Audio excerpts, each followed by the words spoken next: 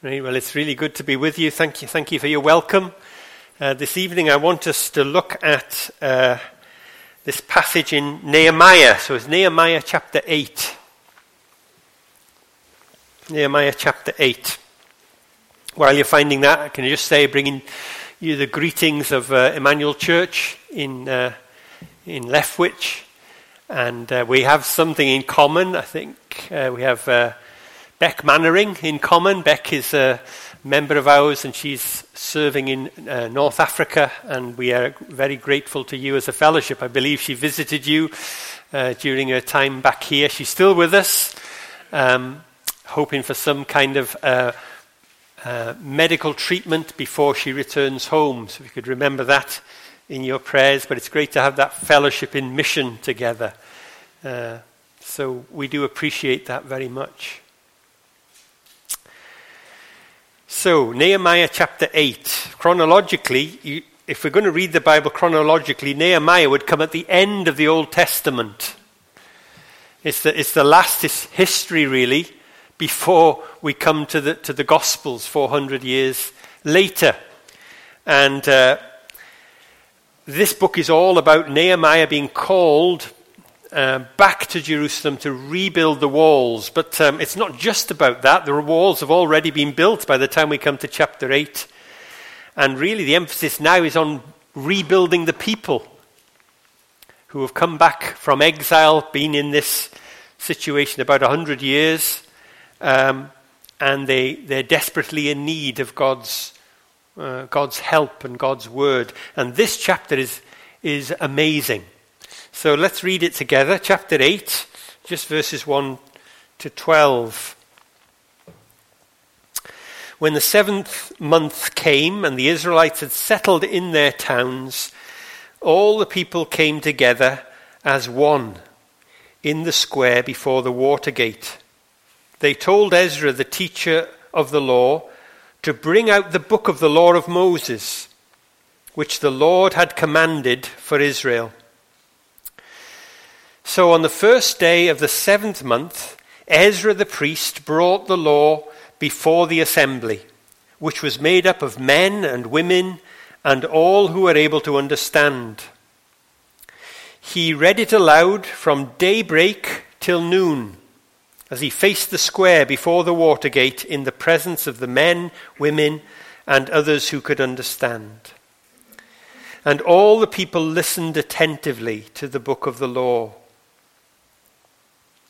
Ezra, the teacher of the law, stood on a high wooden platform built for the occasion. Beside him on his right stood Mattithiah, Shema, Ananiah, Uriah, Hilkiah, and Maaseiah. And on his left were Pedaiah, Mishael, Malchijah, Hashem, Hashbaddanah, Zechariah, and Meshullam. Ezra opened the book. All the people could see him because he was standing above them. And as he opened it, the people all stood up. Ezra praised the Lord, the great God. And all the people lifted their hands and responded, Amen, Amen. Then they bowed down and worshipped the Lord with their faces to the ground.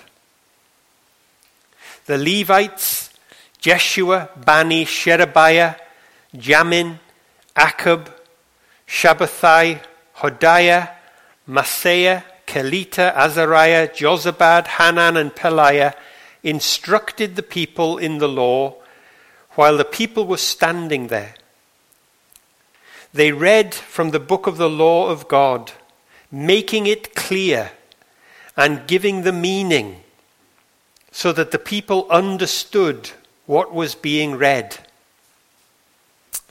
Then Nehemiah the governor, Ezra the priest and teacher of the law, and the Levites who were instructing the people said to them all, This day is holy to the Lord your God.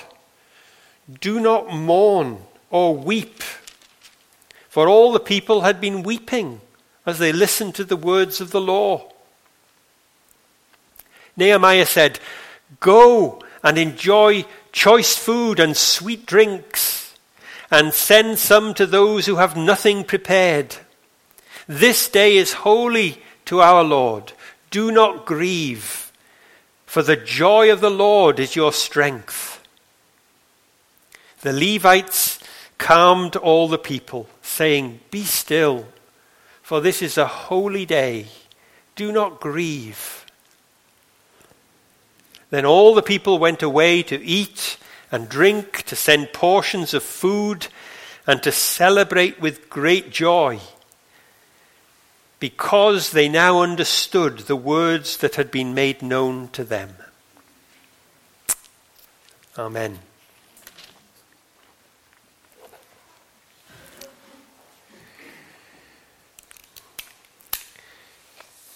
Last June was Glastonbury, the biggest musical festival in the world, apparently.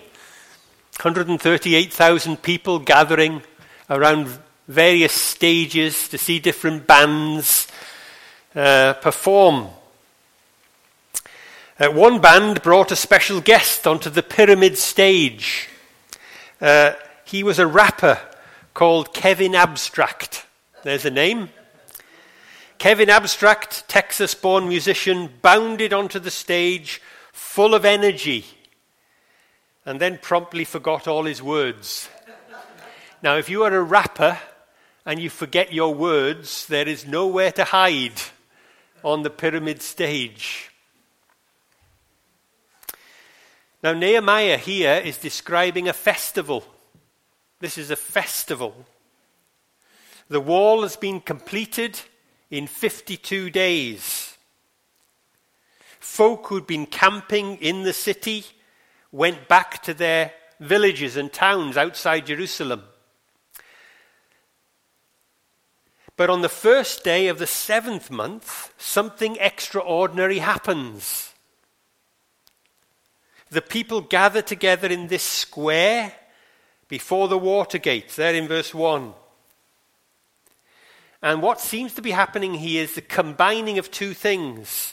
The Feast of Trumpets, which was prescribed in the law, the Feast of Trumpets, and another thing, the reading of the law, prescribed in Deuteronomy chapter 31. And a special stage has been erected, not the pyramid stage, but a special stage for this purpose, a high wooden platform built for the occasion, verse 4. And a special guest has been invited onto the stage. It's Ezra, the teacher of the law, Ezra the scribe, he's known as. This is the first time he appears, really, in the book. But Ezra doesn't forget his words. He doesn't forget his lines. Why? Well, because he's reading from the law of Moses, which the Lord had commanded for Israel. There's no music, as far as we are aware. There are no real celebrities. There's no dancing. How boring. But not so. It's not boring at all. The event ends with great rejoicing. Rejoicing. Clearly, this is not an ordinary episode. Something extraordinary is happening here. God is at work, and he's working through his word in the lives of the people. Now, what can we learn from this? Why should we turn to a passage like this? Well, let me remind you of what Paul said in Romans chapter 15. Everything that was written in the past, he's talking about the Old Testament, was written to teach us. So this passage here has got something to teach us. So that through the endurance taught in the scriptures and the encouragement they provide, we might have hope. This passage, therefore, can give us hope and encouragement.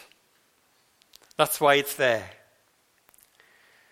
And I think God is teaching us here what he can do by his Spirit through his word among his people. So what can we learn? Number one, I want you to notice they're hungry to hear.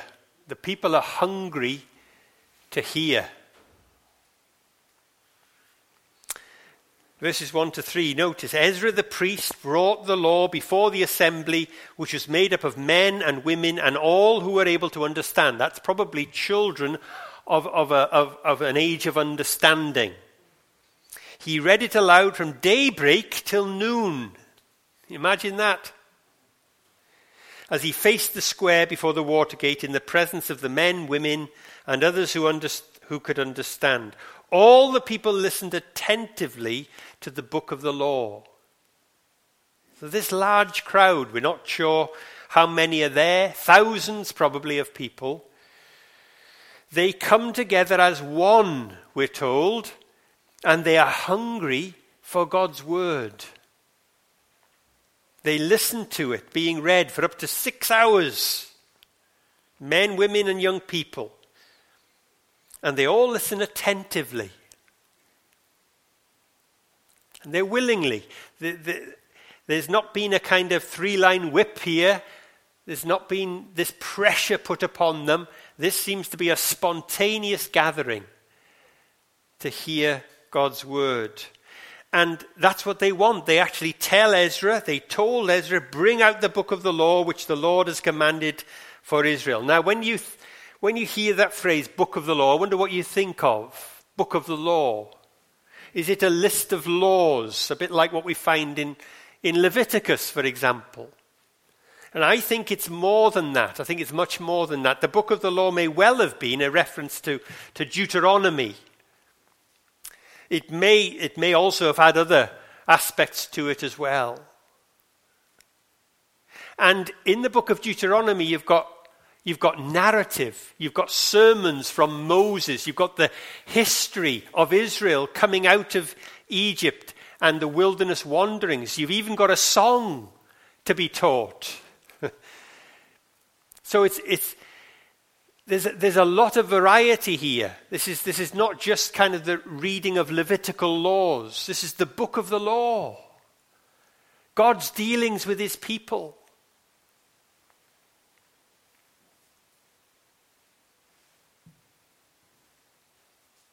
They hadn't had opportunity to hear this book, probably, well, for decades, maybe for a century. They hadn't had opportunity. It's great to hear that prayer, but like Bernie earlier on, we've got God's word in our hands. They didn't have God's word in their hands. So this is an opportunity for them to hear it. And they are hungry.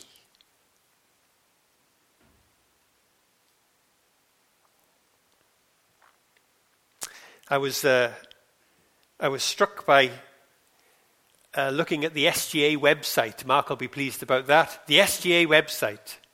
And it's a picture here taken from the 1970s or 80s, I think, in Romania. This is where the ministry of SGA kind of took off, really.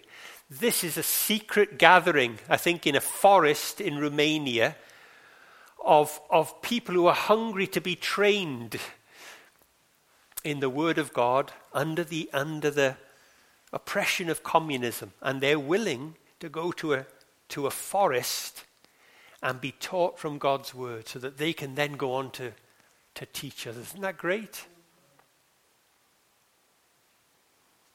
Or I recall a few years ago meeting a couple of ladies who were from the Eastern Bloc country. They grew up, I'm not quite sure which country it was, but they told me they were in a house meeting and they had one Bible among them, and the KGB came and invaded the house, and they had the opportunity to hide the Bible in a loaf of bread which was being cooked, and they shoved it in the oven, and they just waited for the KGB while they searched the house, hoping they wouldn't check in the oven. And then they went out and they rescued it from burning. Can you imagine that?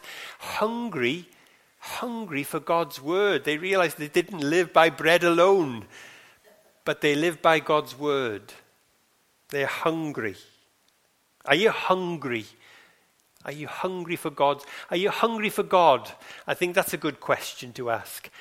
And I think the next thing to say is, if you're hungry for God, we ought to be hungry for his word, because it's through his word that we come to know him. It's through his word that he speaks to us. And we have this greater privilege than those people there in that square all those years ago. We have a greater privilege than them. We have the documents of the New Testament. We have the Gospels, the portrayal of Jesus, the Christ, and the letters and instructions of his apostles. We have the message of the new covenant, don't we? What a great privilege we have.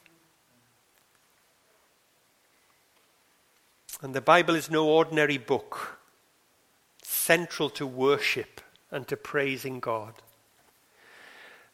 Remember what Paul says to Timothy: until I come, devote yourself to the public reading of Scripture, to preaching and to teaching. Devote yourself to this word, he says. Devote yourself to it. It's part of our Christian worship. Someone has said, God has two books. The book of creation, which is, I guess, is like a symphony. The book of creation. We can look into God's creation and we hear the music and it can move us. But we also have the book of God's word, which is like an audio book. It is speaking to us in words. And we have the privilege of hearing it. So this passage calls us to be hungry for God's word.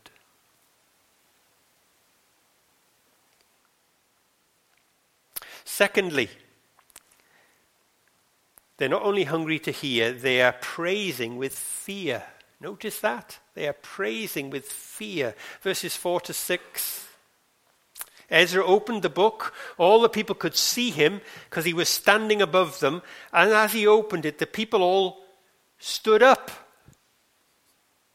Ezra praised the Lord, the great God, and all the people lifted their hands and responded, Amen, Amen. Then they bowed down and worshipped the Lord with their faces to the ground. I noticed a couple of features there. The reverence that there is for God's word. The reverence. The people stood up to hear it. It's a mark of fear, a mark of reverence, respect. I mentioned that for a few years we were caring for an international church in Torino, in Italy.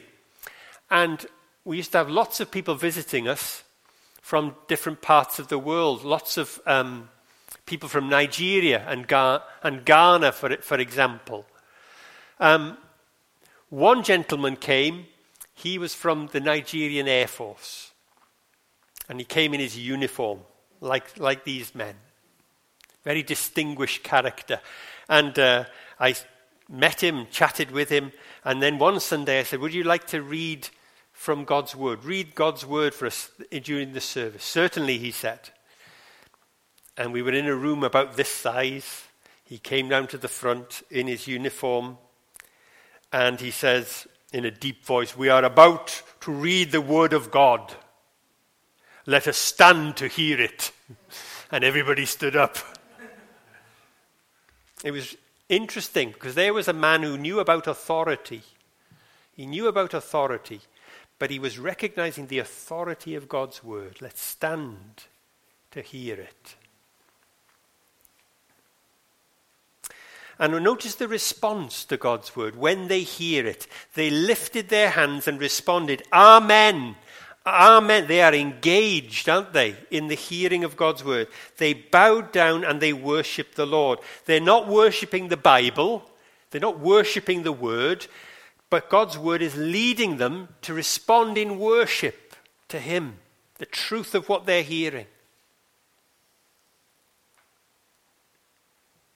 And that, of course, is the work of God's Spirit. The Holy Spirit is working in their hearts.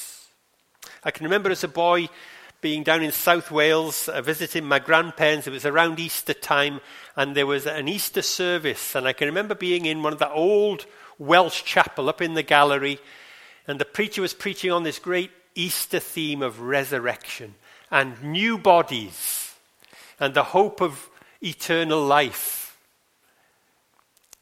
in a new creation. And there was a woman there. I can remember this old woman. She'd obviously had a stroke. She was disfigured. Her face was disfigured and her body was disfigured. She's listening to this message, and out of her cracked mouth she's crying, "Amen, Amen," she's saying. She is engaged, you see. It's moving her to worship.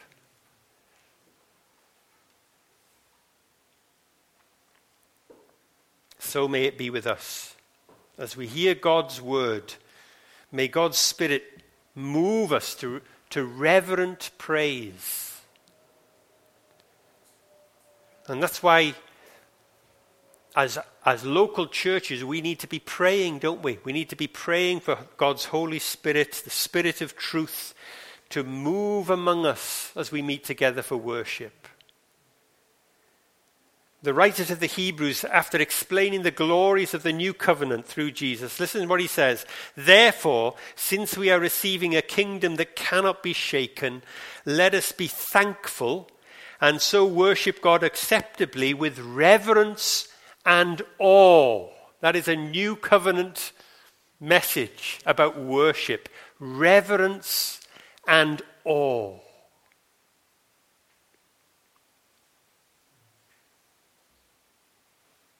That's why it's great, isn't it, to as we gather in our churches, to devote significant time to hearing God's word and considering it, hearing God's voice. And we do that out of conviction, not out of custom. So they're praising God with fear. Praising with fear, as well as hungry to hear. Thirdly, notice that they're making it clear. They're making it clear. Verses 7 to 8, the Levites, 13 names. I won't read them out again. And I'm glad, I bet you're glad I didn't ask one of you to read it as well. But these Levites, they're named. They instructed the people in the law while the people were standing there. They read from the book of the law of God, making it clear. Isn't that great? Making it clear and giving the meaning so that the people understood what was being read. Now, it's uncertain exactly what that phrase means in verse 8, making it clear. It could mean translating. That might be in your footnote, if you've got the NIV, translating. And the thought there is that these people generally are used to speaking Aramaic, and the book of the law is in Hebrew, so they're not quite sure exactly. It could be that. The root word means breaking it up. So they're breaking it up into small pieces, if you like, the book of the law, and then they're taking section by section and they're applying it. They're explaining it to the people. And the aim of all this is that they understand what is being read. So although the Holy Spirit enlightens, the Holy Spirit can open up people's hearts and minds, that does not mean that there's no responsibility for the teacher or the preacher or the Sunday school teacher or the home group leader, whatever it is, to work hard at explaining God's word.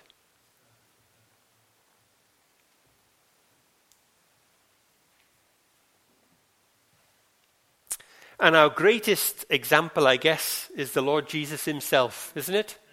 When you think of the Sermon on the Mount, think of the Sermon on the Mount, just that sermon. You see Jesus using all kinds of analogies, all kinds of pictures. A splinter in your eye, fruit trees, good and bad. A light in a house, salt, losing its saltiness.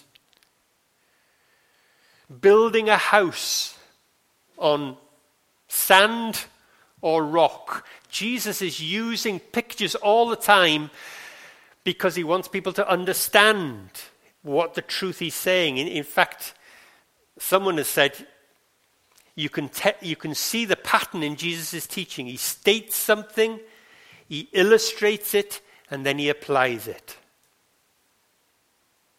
The Lord Jesus is our great teacher. And that is hard work. It's hard work for the preacher or the teacher today. It doesn't just happen. Paul tells Timothy, all scripture is God-breathed and is useful for teaching, rebuking, correcting, and training in righteousness. And he tells Timothy to preach the word in season and out of season. And that's the task in the church, isn't it? To do that. That's how churches are built. That's how the church is built up. God gives the growth. But the word is to be preached. Prayerfully and carefully. And I don't know, I guess it's the pattern that you have here in this church. In our church we do. We tend to take a book and we work through. We'll go through. We've just finished Nehemiah. And we work through it, the book. And that's done deliberately. It's amazing, isn't it, how week by week, when you do something like that, the lessons that come out of the passage are relevant. Relevant perhaps for you as a church. Relevant for your lives. Relevant. Sometimes it works like that, doesn't it? You come into church and it's on, I don't know, you're going through Galatians or something like that, and there's a verse there. You say, well, that was just for me this morning.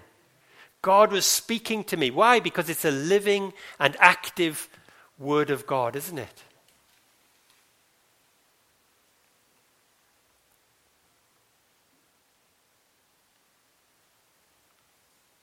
They make it clear. That's what we must do. I encourage you, if you're a Sunday school teacher, work at it.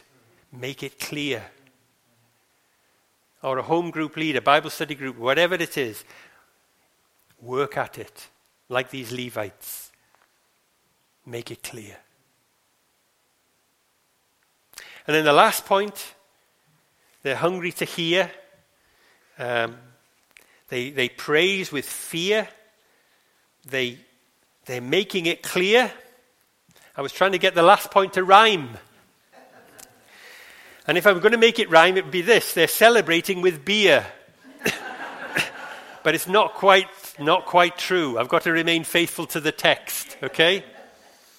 They're celebrating with joy. I think we can definitely say that. But there is food and drink involved. Sweet drinks, we're told. Verses 9 to 12. All the people went away to eat and drink, to send portions of food, and to celebrate with great joy, because they now understood the words that had been made known to them. Verse 12. That is remarkable. The gathering ends with a joyful celebration, but initially it hadn't been like that. The people had started to weep. Why did they start to weep? They're hearing God's word. They're hearing the history of their nation and how time after time Israel had turned away from the Lord and failed him and gone off to worship other gods and been disobedient and said, oh, if only we were back in Egypt. All those kind of things they've been listening to. And they begin to weep. They begin to see, as a nation, they've sinned against this holy and gracious God. And they weep. Now, weeping is not inappropriate for us sometimes. To weep over our sin. That'll come in chapter 9. But here on this occasion, Ezra and Nehemiah recognize this is not a day for weeping. This is a day for rejoicing.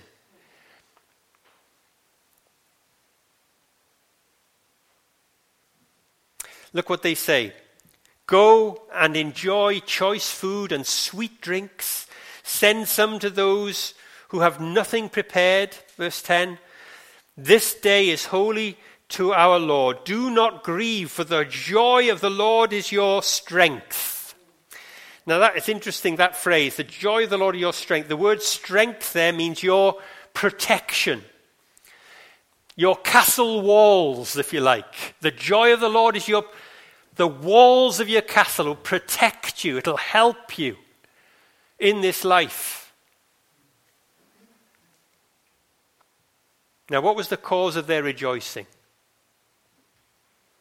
Was it the food and the drink and just the kind of bonhomie? Great to be together? No. Verse 12, they now understood the words that had been made known to them. They now understood. What did they understand? Well, I want to suggest to you they understood the good news that despite all their rebellion, despite all their waywardness, their unfaithfulness to the Lord their God, he had been faithful to them. That he was a God who was gracious and compassionate, slow to anger, abounding in love. And they had come to understand that and experience it.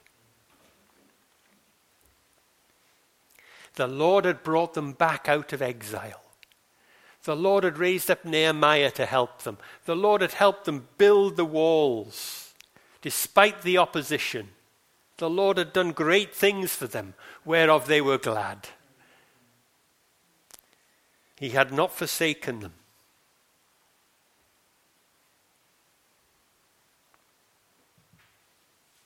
They're celebrating with great joy. A few months ago, I was at the theatre. We went to watch Les Mis. And I hadn't seen it before, live in a theatre. And it came to the point where the famous song, I Dreamed a Dream, was sung by Fantine. You know the words?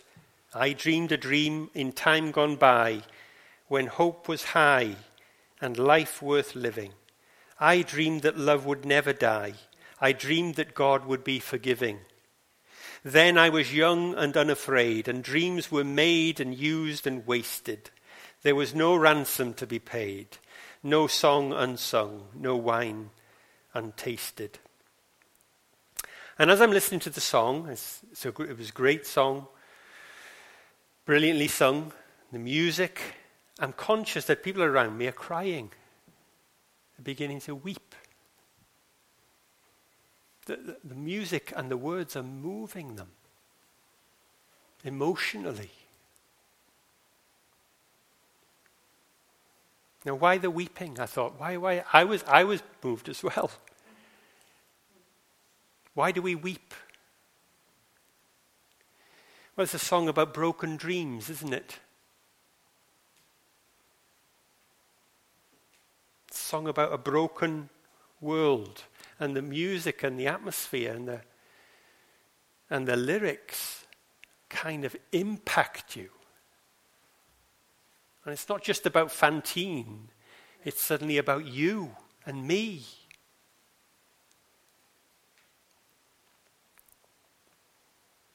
We live in a world of broken dreams and broken hearts.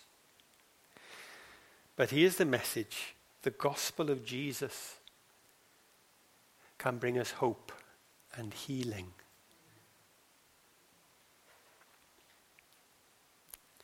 Paul reminds the Colossian believers in his letter. He talks about the gospel bearing fruit all over the world, and also among you, he says, since the day you heard it and truly understood God's grace. Isn't that a great description of how you are converted? You have truly understood God's grace. God's grace to you through Jesus. Have you understood it? We have good news to rejoice over. Good news. In the new covenant, we have it so much clearer. The great day of atonement has happened. Our Passover lamb has been sacrificed once and for all. There is the forgiveness of sins proclaimed to us. Jesus Christ is our Savior. Our great Nehemiah has come. And the understanding of this can bring great joy as the Spirit enlightens our hearts and our minds.